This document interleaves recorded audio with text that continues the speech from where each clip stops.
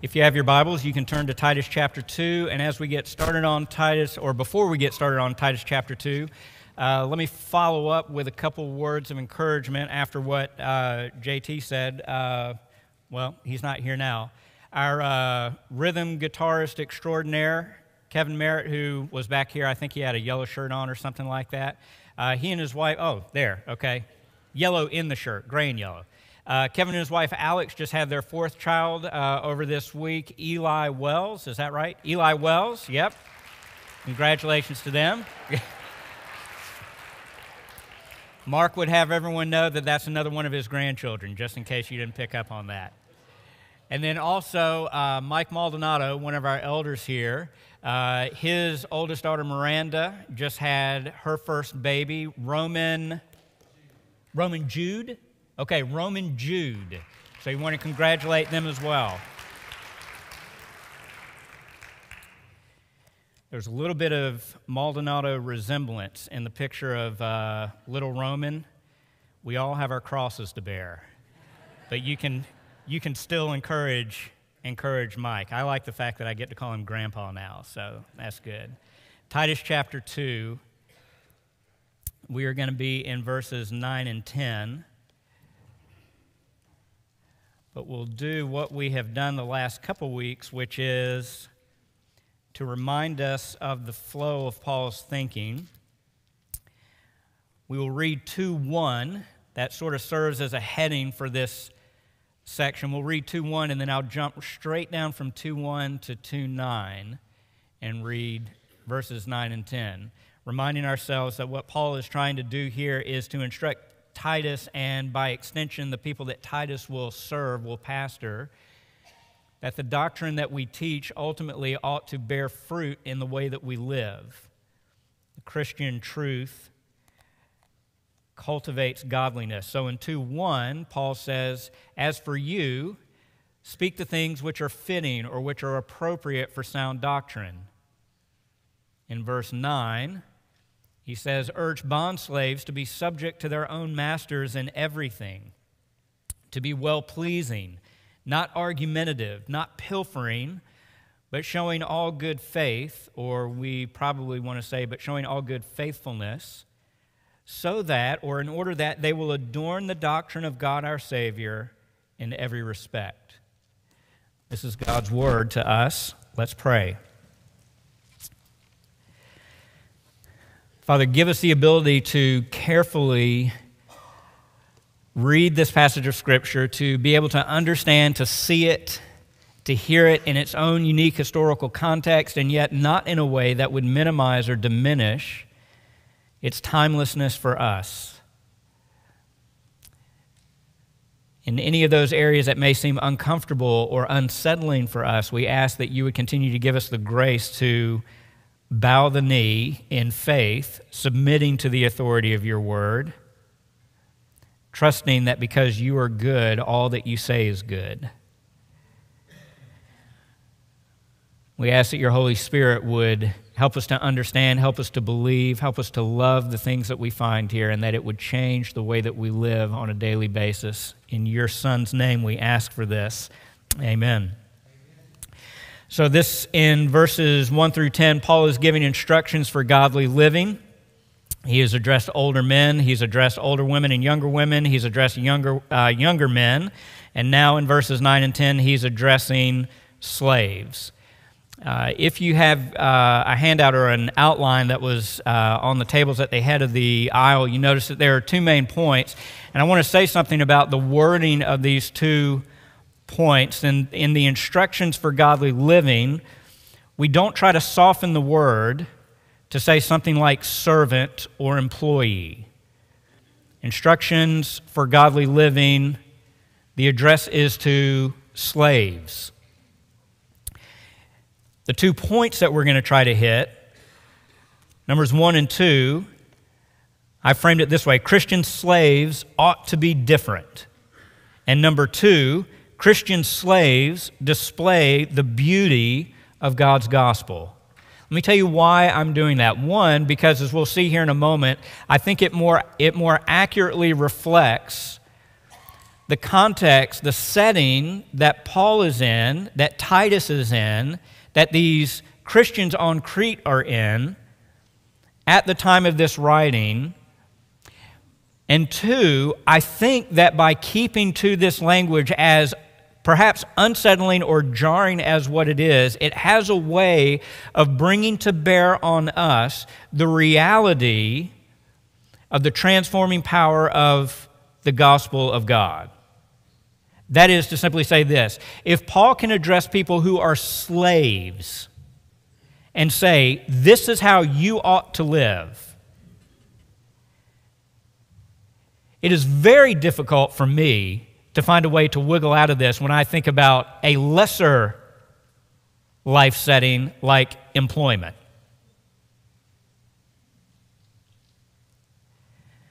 So I found that in my time going through this passage of Scripture for the week, thinking and meditating on it, it actually was very humbling, very convicting, very meaningful for me to think specifically, explicitly about the fact that Paul is addressing people who were slaves. And to say, Merritt, if this is what God's word is to people who were enslaved, how much more should you be willing and eager to adopt this same kind of lifestyle yourself?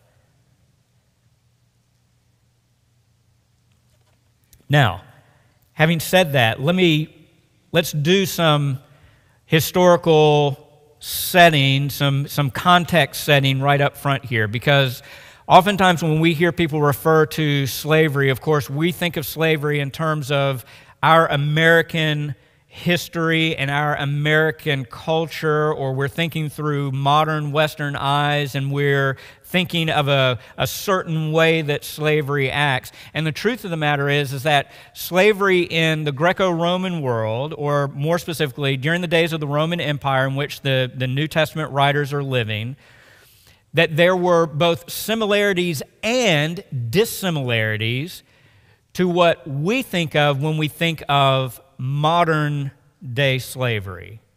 And so it actually is very complex, and it's very difficult to do sort of a one-size-fits-all description of what a slave would be experiencing or what he could expect if that was his lot in life. So let me just run through some things just to sort of show you how complex this is, but then hopefully to come back and say, and yet in light of this complexity, here's what, at a bare minimum, here's what we ought to be able to think or consider when we're taking a passage like this and trying to apply it to ourselves. Let me start with some dissimilarities. One, probably the biggest difference in slavery in the Roman Empire versus the slavery, say, that we are familiar with in terms of American history or Western European history in the 16, 17, 1800s, is that Roman slavery was not based on skin color or ethnicity. Anyone could be a slave in the Roman Empire. You could become a slave if your people or nation was conquered by the Roman Empire. They could take you as sort of spoils of war, and you could become a slave for a Roman citizen somewhere in the empire. You could be born to parents who were already slaves and therefore become a slave yourself. You could sell yourself into slavery if you were in particular financial difficulties. There really was no way, in other words, to look at someone and just by appearance or dialect or accent or anything like that to be able to determine who was and who was not a slave based on where they came from, what their ethnicity was, or anything like that. Anyone could be a slave. You could even be a slave, you could become a slave, even if originally in life you had started off as a free person. Again, because of the fact that some people actually found themselves in financial ruin, and the only way to be able to find the opportunity to sustain themselves and perhaps their family was to sell themselves as a slave to a wealthy owner, it is entirely possible that you were born into this world, you and your family, your wife, your kids, were all free, and yet because of events beyond your control, you became a slave. So very different in that respect from what we are used to thinking about. Another way that slavery in the Roman Empire was very different from slavery in our world, it was actually possible for slaves to be better educated than their owners. One of the reasons that a wealthy person wanted to have a slave or two or 10 or 20 or 100, depending on how much well-being they had, how much means was at their disposal, was because they could assign to their household slaves certain jobs that they either did not want to attend to, didn't have the time to oversee, or just didn't have the capacity to deal with. So it was very possible then for a slave in your house to be something like a CPA, or to have some sort of medical training, or to know how to manage huge tracts of land for agricultural development. It was also possible that a slave owner could actually send his slave to be educated for a particular skill that would benefit the house and would benefit his household. So in certain respects then, just because you were a slave didn't mean that you were necessarily ignorant or even stupid or uneducated. In fact, you could be far more educated than the person who owned you. Third, because of the way that slavery worked in the Roman Empire, it was possible for slaves to actually have an income in their slavery. They could be paid, they could earn wages, they could keep their wages, and they could actually accumulate wealth, including property. And many people who existed as slaves in the Roman Empire could reasonably expect to be freed, become a freedman or a freedwoman by the time they were 30. So slavery was not necessarily permanently binding or irrevocable if you found yourself living as a slave. In all of those ways, Roman slavery was very different than the slavery that we're used to hearing about in our history books. However, the fact of the matter is, even though there were some unique differences between Roman slavery and the slavery that we're familiar with in American history, there were also some striking similarities. One is that, as is so often the case when you're talking about slavery, whoever owned the slave had complete and total rights over that slave. There was nothing that was off limits for the person who owned the slave. They could abuse them, they could beat them, they could burn them for punishment, they could burn them at the stake to execute them, they could have them crucified as a form of punishment. Whatever the owner wanted to do to his slaves, he could do.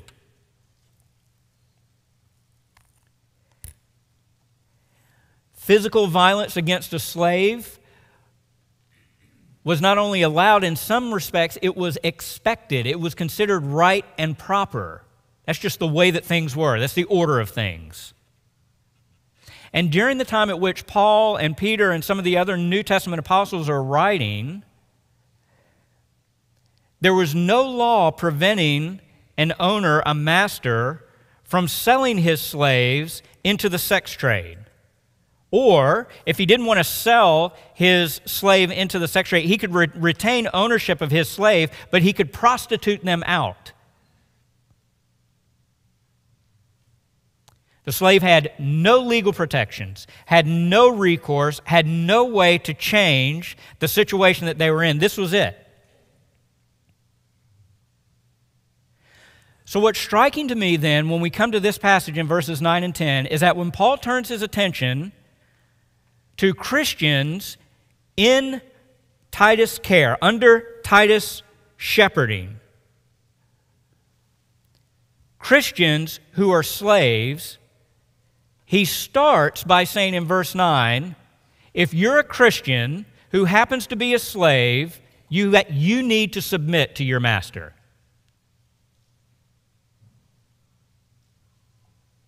Notice Paul does not say, you submit to your master if he's a good guy or if she is kind and generous. It's just a blanket statement. A Christian slave ought to submit to his or her master. Let me, just to balance this out, or to broaden this out, we should say a little bit more. If you hold your place here and you go to 1 Peter chapter 2, this becomes even more clear or more explicit when Peter addresses slaves. In 1 Peter chapter 2, verse 18, hold your place in Titus 2 and turn over to 1 Peter 2 and listen to what Peter says.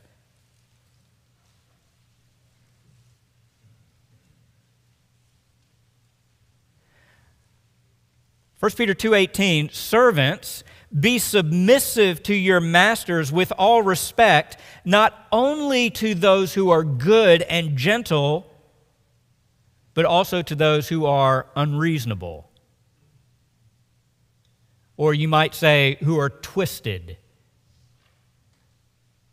who are cruel. For this finds favor, if for the sake of conscience toward God, a person bears up under sorrows when suffering unjustly. For what credit is there if when you sin and are harshly treated, you endure it with patience? But if when you do what is right and suffer for it, you patiently endure it, this finds favor with God. Now, let me be very clear. This is not to be understood as the Bible condoning slavery. Rather, what the New Testament authors are doing, like Paul and Peter, they are recognizing the situation and the plight of many of the Christians that they are shepherding, that they are trying to teach. They know that if approximately 16 to 20% of the Roman population, of the population in the Roman Empire, were slaves, that's historical estimates, you're probably going to have a good 10 or 20% of your church congregation who are slaves as well. How do you address them? And this is the way in Titus 2 that Paul is addressing them. So this is not the New Testament condoning slavery. This is the New Testament addressing people who happen to find themselves in slavery. What does it mean to be a Christian even when you are living in an unjust setting? Let me also say, by way of application, this does not mean, and nothing that we say this morning should be interpreted or understood as me or anyone else in church leadership or this congregation saying that because these are the instructions, submitting to what potentially could have been cruel masters, that because that's the instruction given to Christian slaves during the first century, that means that today Christians cannot take advantage of the legal protections and the rights that are afforded us under our rule of law. That's not what we're saying. We ought to be thankful that in today's society, in the culture in which we live, that the law gives workers, gives weak and vulnerable people protections that they can take advantage of. And let me go one step further and say, if you're here this morning and if in any way you have ever been exploited or abused or anything like that, not only will this church support and encourage you, we will do everything we can to help you find the protection that you need. We will not write it off and say, well, the Christian thing to do is just submit and to bear up under it. That is evil, wicked, and wrong. Does everyone hear me?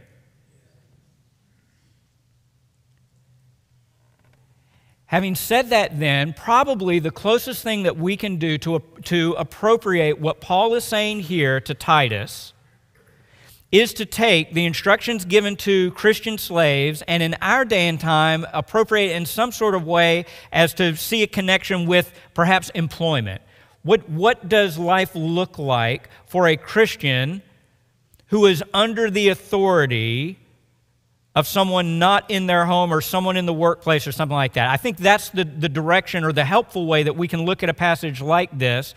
But once again, because Paul is not talking only to upstanding, equitable employees and employers, but he's actually talking with slaves, we ought to feel a certain amount of right conviction if we, in 2022, with all of the legal protections that we have in the workplace and in society around us, if we can't bear to muster up this sort of basic low-bar conduct in the workplace, something is not right.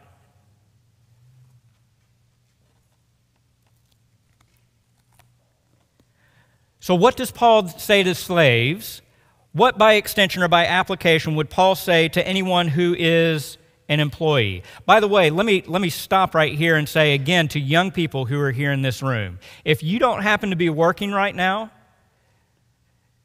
right, you might want to think that one of the ways that you can make application here is by the way that you relate to those who are in authority over you, namely your parents.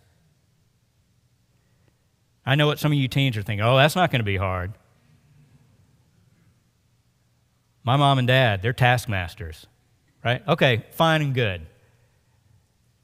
But if this kind of instruction, if this kind of exhortation can be given to slaves, certainly sons and daughters can take this to heart as well in responding to those who are in authority over them.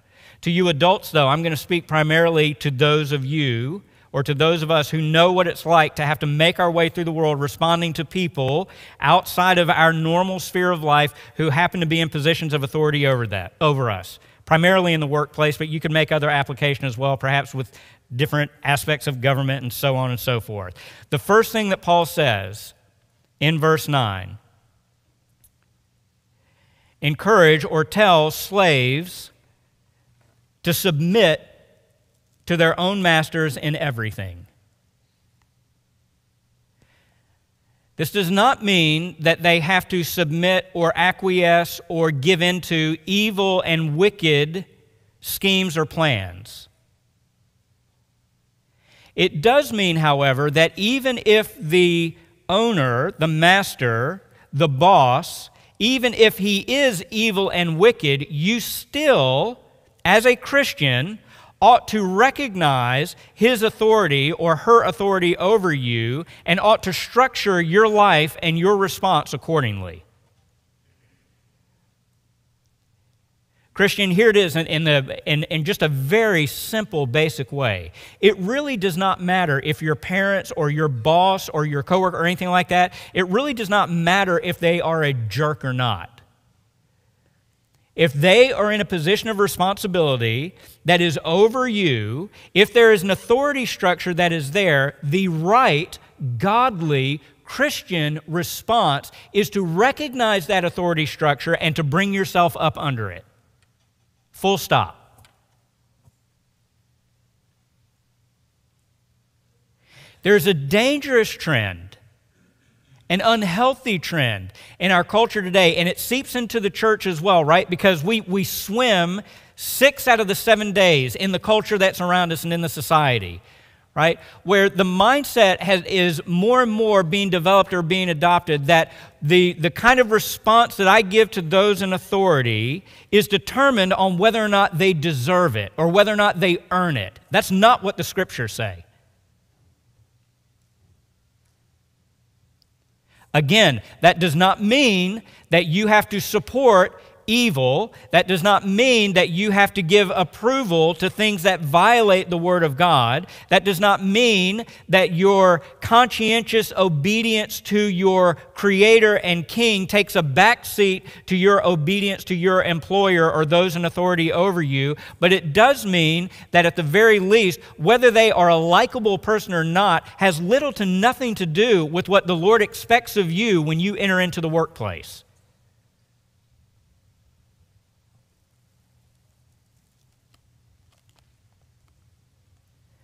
You submit. You recognize that there is an authority structure here, and even if you don't happen to like it, even if you don't happen to like the person, this is what you've been called to do as a follower of Jesus Christ. And then Paul goes in and he gives in 4 ways what appear to be descriptions or examples of ways in which this submission to the person in authority over you, the submission of a slave to his master or an employee to an employer, some of the ways that this is going to work itself out, and maybe work itself out in ways that are particularly challenging for people who find themselves as slaves or as employees. So he gives 2 positive things that slaves ought to do, And he gives two negative things that slaves ought not to do. So after saying, submit to your masters in everything, what's the very first thing that he says? Verse 9. To be what? Be well-pleasing. I think part of what Paul is getting after here when he tells slaves to be well-pleasing is that it's not enough to simply acknowledge someone's authority over you, to simply grit your teeth, carry out the instructions, or do the orders in a bare minimum fashion, but that as a Christian, not only should you recognize the authority of the one who's been placed over you, you ought to be not just passively, if we can say it that way, passively or acquiescing to their authority, you ought to be actively looking for ways to please that person in authority over you.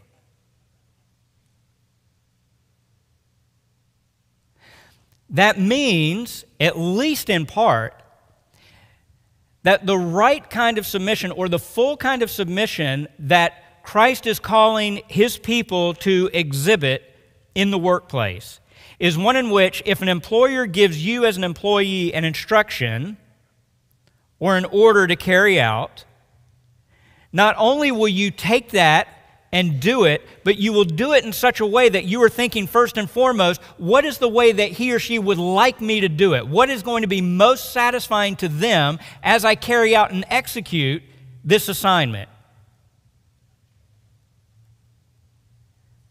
Right? Anyone can go through the motions. Anyone can take an order and on the inside just be in turmoil, right? Furious at what it is that this jerk of a boss has just given me to do. And can do the bare minimum amount of work so that technically on paper, well, I did what I was asked to do. Well, okay, you did what you were asked to do, but did you do it in such a way that your boss is going to be pleased with what it is that you did? What is the quality of work that you performed when you were carrying out your task? Do you see? Submit to those in authority over you, but do so in a way where you're not just looking for the lowest common denominator, but you are actively seeking to please the person who's in authority over you, whether they are kind or unkind, whether they are a jerk or whether they're a saint, whether you think you owe it to them or not. A Christian slave, a Christian employee, seeks to please the one that they are taking instructions from. Don't talk back.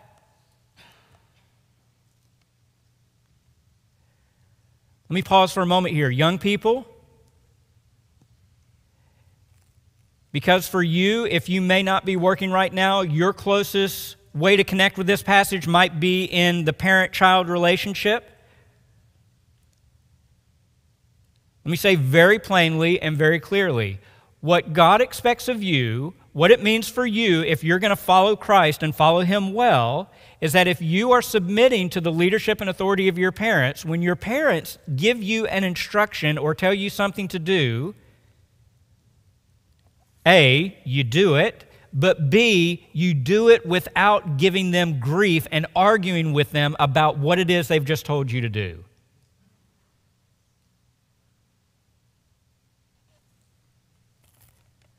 Adults, for those of you who are in the workplace, or for those of you who are dealing with other people who are in an authoritative role over you, it may be that the sort of working relationship or working environment that you're in is such that you have the opportunity to actually say something back when your boss or your manager, your supervisor says something. I don't know what the work environment is for you. Right? We got people that talk back to pastors all the time. But we're not bosses, so it doesn't work. All right, you may have the opportunity to do that. If you have the opportunity to do that, let me challenge you by saying that's not what Christ calls you to do. To be argumentative with the person that you're taking instructions and that you're taking orders from. Let me take it one step further. Some of you may be in a position, your work environment is such that you would never dream of talking back to your boss or your manager or your supervisor, because you know if you uttered one contrary word, you would be packing your stuff and you'd be out on the curb before you could even draw your next breath. You wouldn't dare talk back. That's not a problem for me. But in the Psalms, I think it's Psalm 15, in asking who it is that can ascend the hill of the Lord, what kind of person it is that the Lord approves of and welcomes into his house to worship in his presence. One of the characteristics is stated to be, he speaks truth in his heart. Which means that the real holiness that God is driving his people toward is not merely a question of whether or not you can bite your tongue and not say anything stupid when you get that objectionable instruction. The real purity and the real holiness that God is calling his people to, the real Christ-likeness, is not just whether or not you refrain from uttering that word verbally. The real question is your heart being purified in such a way that you don't even entertain that inner dialogue with yourself?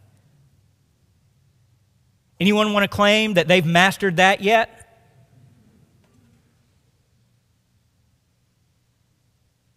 Right? You go home at the end of the day and you are just stewing over what it is that was told to you or what it is that was said about you.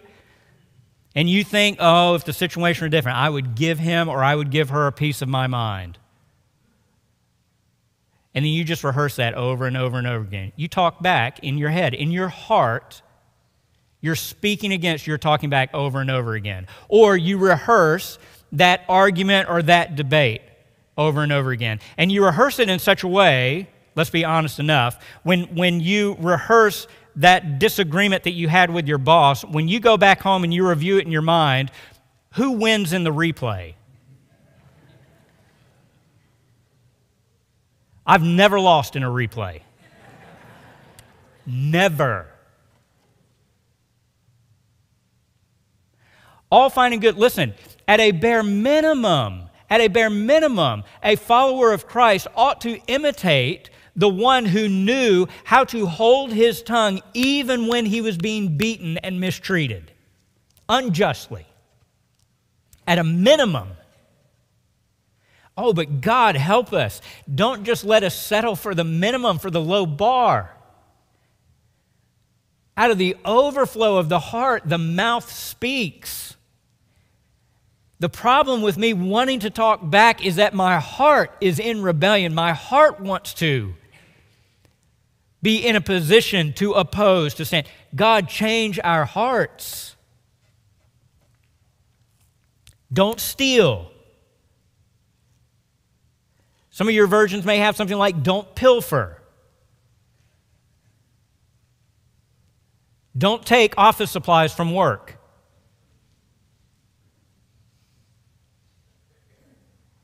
Kids, if your parents tell you that you shouldn't be taking this snack or you shouldn't be taking advantage of this treat or this privilege, I would say that not pilfering means that you don't do what you've been told you can't take or do when your parents turn your back. That's pilfering. That's stealing.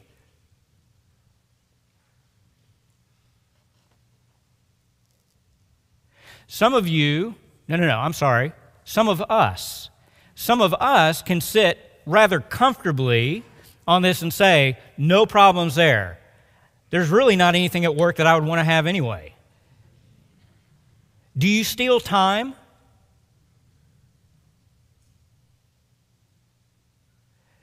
When there's an assignment that you have and that you're supposed to be working on, or you're supposed to be collaborating with some of your coworkers, are you on Facebook? Instagram? Twitter? YouTube?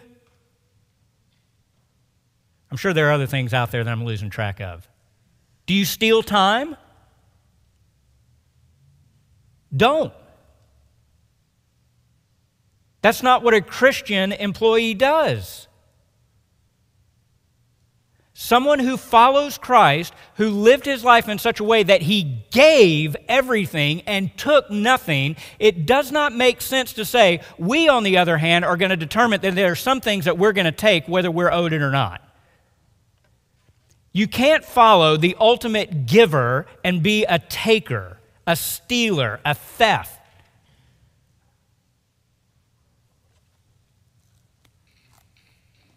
Be faithful. Show all good faithfulness. I think in part what this means is that you're going to be in the case of Paul's immediate context, these slaves ought to be faithful slaves, or if we want to say employees or young people with their parents, ought to be faithful employees, faithful children, meaning that when you talk about submitting to authority, when you talk about pleasing them in every respect, not talking back, not pilfering, that doesn't mean for a day. It means as a consistent pattern. You are faithful in the way that you conduct yourself under the authority of this other person. It comes to be that the more time you spend with that boss or that manager or supervisor, the more they come to see that you are unbelievably, uncommonly consistent in the way that you conduct yourself in the workplace. You become very reliable and dependable because you know the way that he responded to me yesterday is the way that he's going to respond today. The way that she handled that assignment 3 weeks ago is the way that she's going to take on that responsibility or that assignment next month. You're faithful, you are steady, you are rock solid. Your employer or your authority does not have to question what kind of action or conduct or response they're going to get out of you because you are faithful and dependable.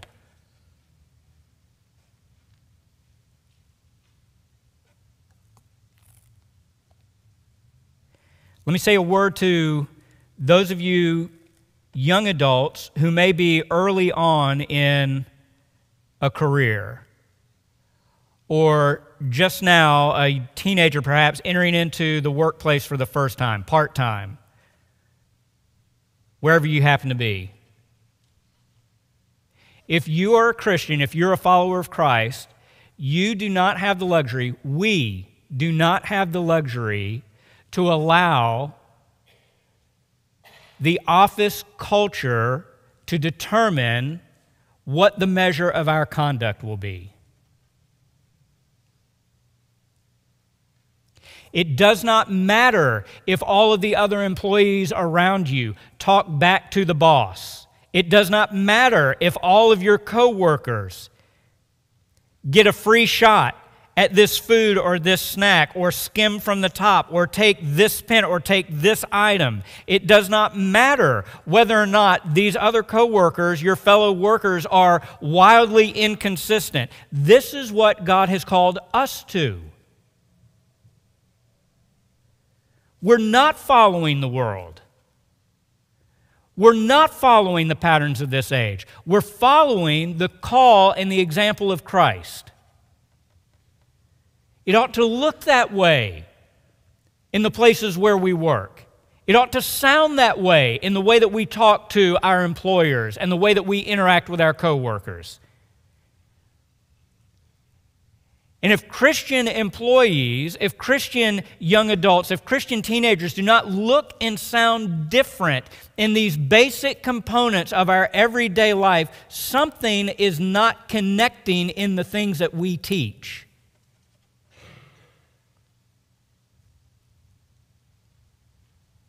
Paul is talking to slaves and telling them, even if you have an abusive master, this is what is expected of you as a follower of Christ. The reason that these instructions are given come in verse 10. Here's why this kind of conduct and behavior is necessary even for those people who are slaves. Verse 10. In order that they will adorn the doctrine of God our Savior in every respect. Look with me for a minute here. That Listen, one of the reasons why it's good to read Scripture over and over and over again is because we're thick-headed people. We don't notice things that we ought to notice the first, second, 10th, or 20th time that we read. All right? So maybe the 30th or the 40th time reading through this passage, all of a sudden, the Lord in His kindness struck me with this. Paul gives 3 statements in verses 1 through 10 where after he's given instructions, he says, and here's why this group of people ought to live this way. So the first one comes in chapter 2, verse 5. You see, look at the end of verse 5. After talking to older and younger women, he says, they ought to live this way so that the word of God will not be blasphemed. So that the word of God that we speak and we teach would not be made disreputable. You see that? Then again, down in verse 8, after addressing Titus and the young men, Paul says that we're to have speech which is beyond reproach, verse 8, in order that the opponent will be put to shame, having nothing bad to say about us. Do you see in those first 2, Paul is saying we need to live this way so that bad things don't happen. We're wanting to keep this from happening. Here, in his address to slaves, he actually says slaves need to live this way because this is something positive that it does. Slaves, you live this way with your masters no matter what they're like, in order that, verse 10, you will adorn or beautify the doctrine of God our Savior. You understand that because Paul is addressing slaves, no one expects anything out of a slave.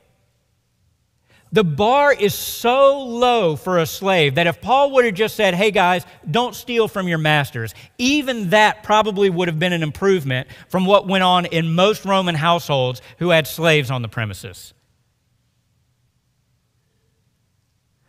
Paul actually goes to a group of people who, in most cases, would not have had high expectations. People would not have expected anything much out of them. And he says to some people who would have been on the lowest rung of the totem pole, he looks at them in the eyes and says, you ought to make the gospel look good.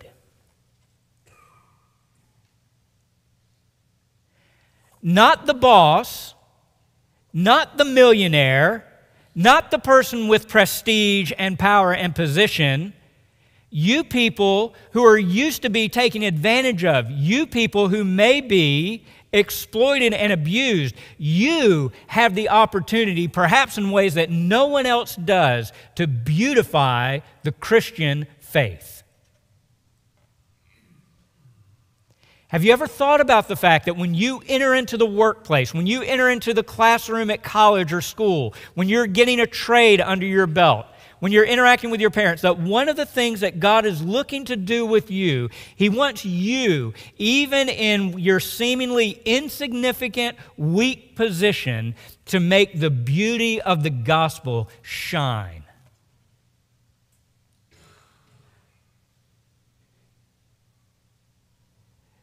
Make our doctrine look good. But notice, in case you didn't know what that doctrine is, you get a little bit of a hint in the fact that he says that they are to adorn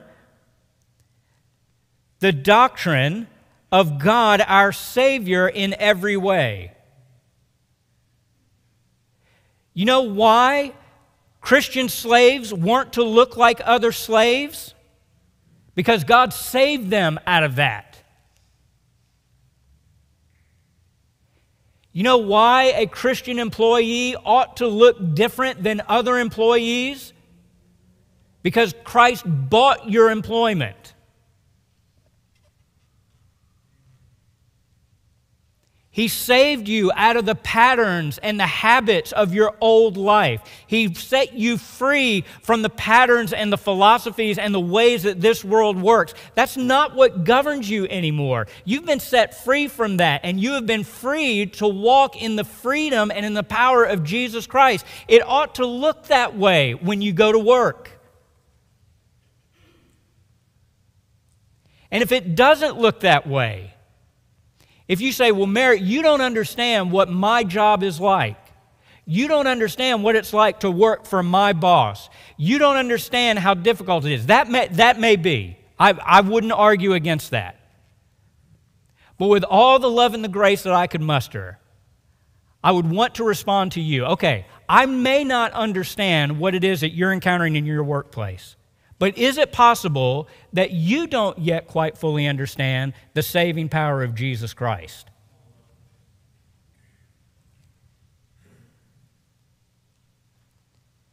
Is it possible that as a follower of Christ, you have been led to believe that the way that you conduct yourself in all of these different working relationships is more or less governed or determined by what you can muster on your own? That's self-salvation. That is not God's salvation.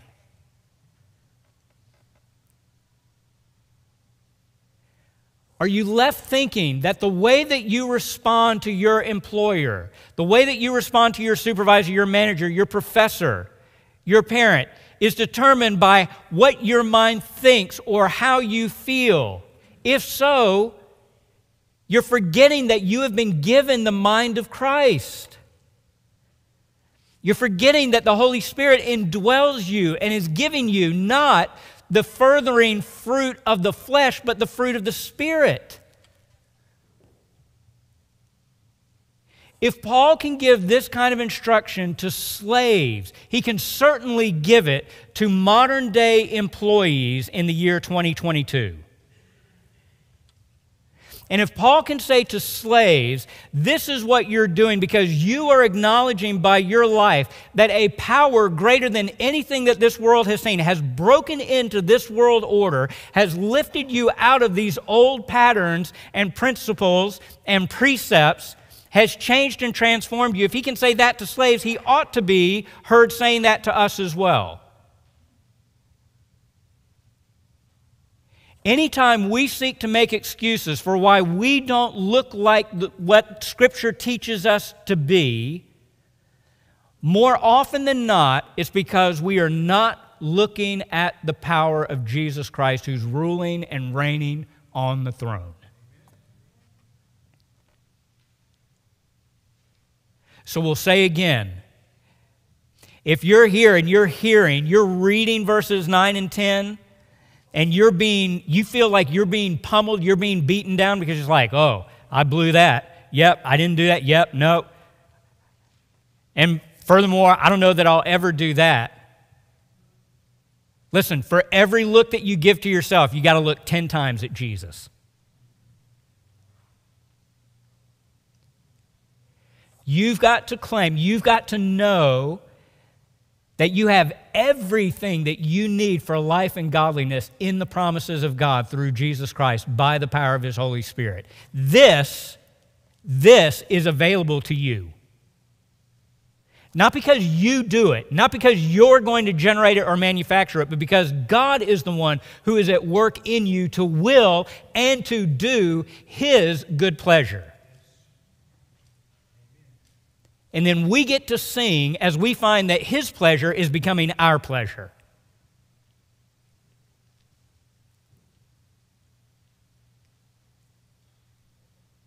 I wonder what it would be like if Christians didn't just look and sound like Christians on Sunday morning, but if they looked and sounded and acted like Christians in their 9 to 5.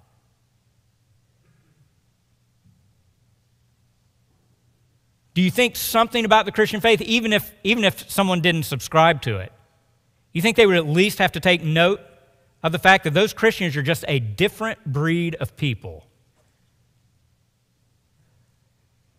They might believe weird and strange stuff, but man, I tell you, if I could hire a dozen more, I'd take them in a heartbeat.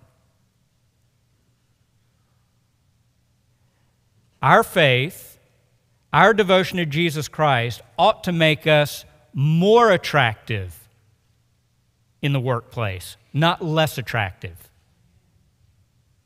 Let's pray.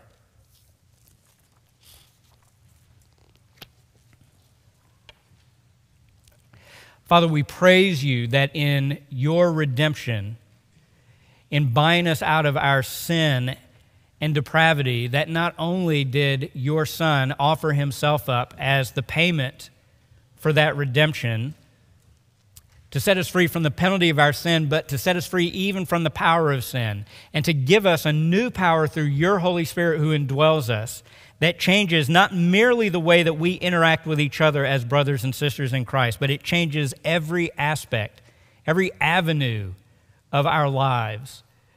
Whether it's when we gather together on a Sunday morning or when we go our separate ways into the workplace.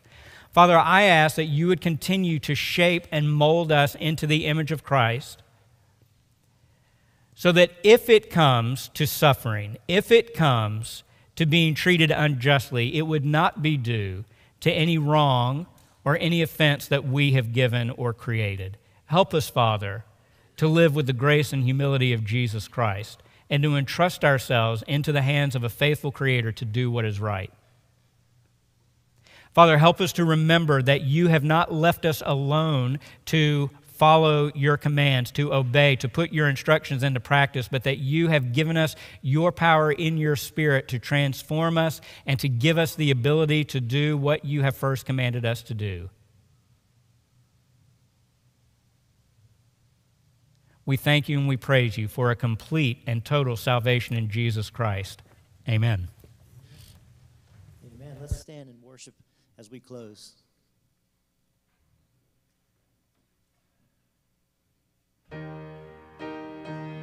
Then came the morning that sealed the promise. Your buried body began to breathe. Would you sing it out? Out of the silence, the roaring lion declared the grave has no claim on me. Jesus loves us the victory.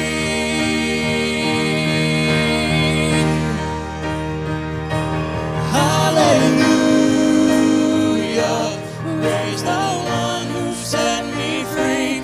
Hallelujah, death has lost its grip on me. You have broken every chain. There's salvation in your name, Jesus Christ, my living hope. Sing it out, hallelujah. Hallelujah, praise the one who set me free. Hallelujah, you sound great. Keep it up. Death has lost its grip on me. You have broken every chain. There's salvation in your name, Jesus Christ, my living hope. Jesus Christ, my living hope.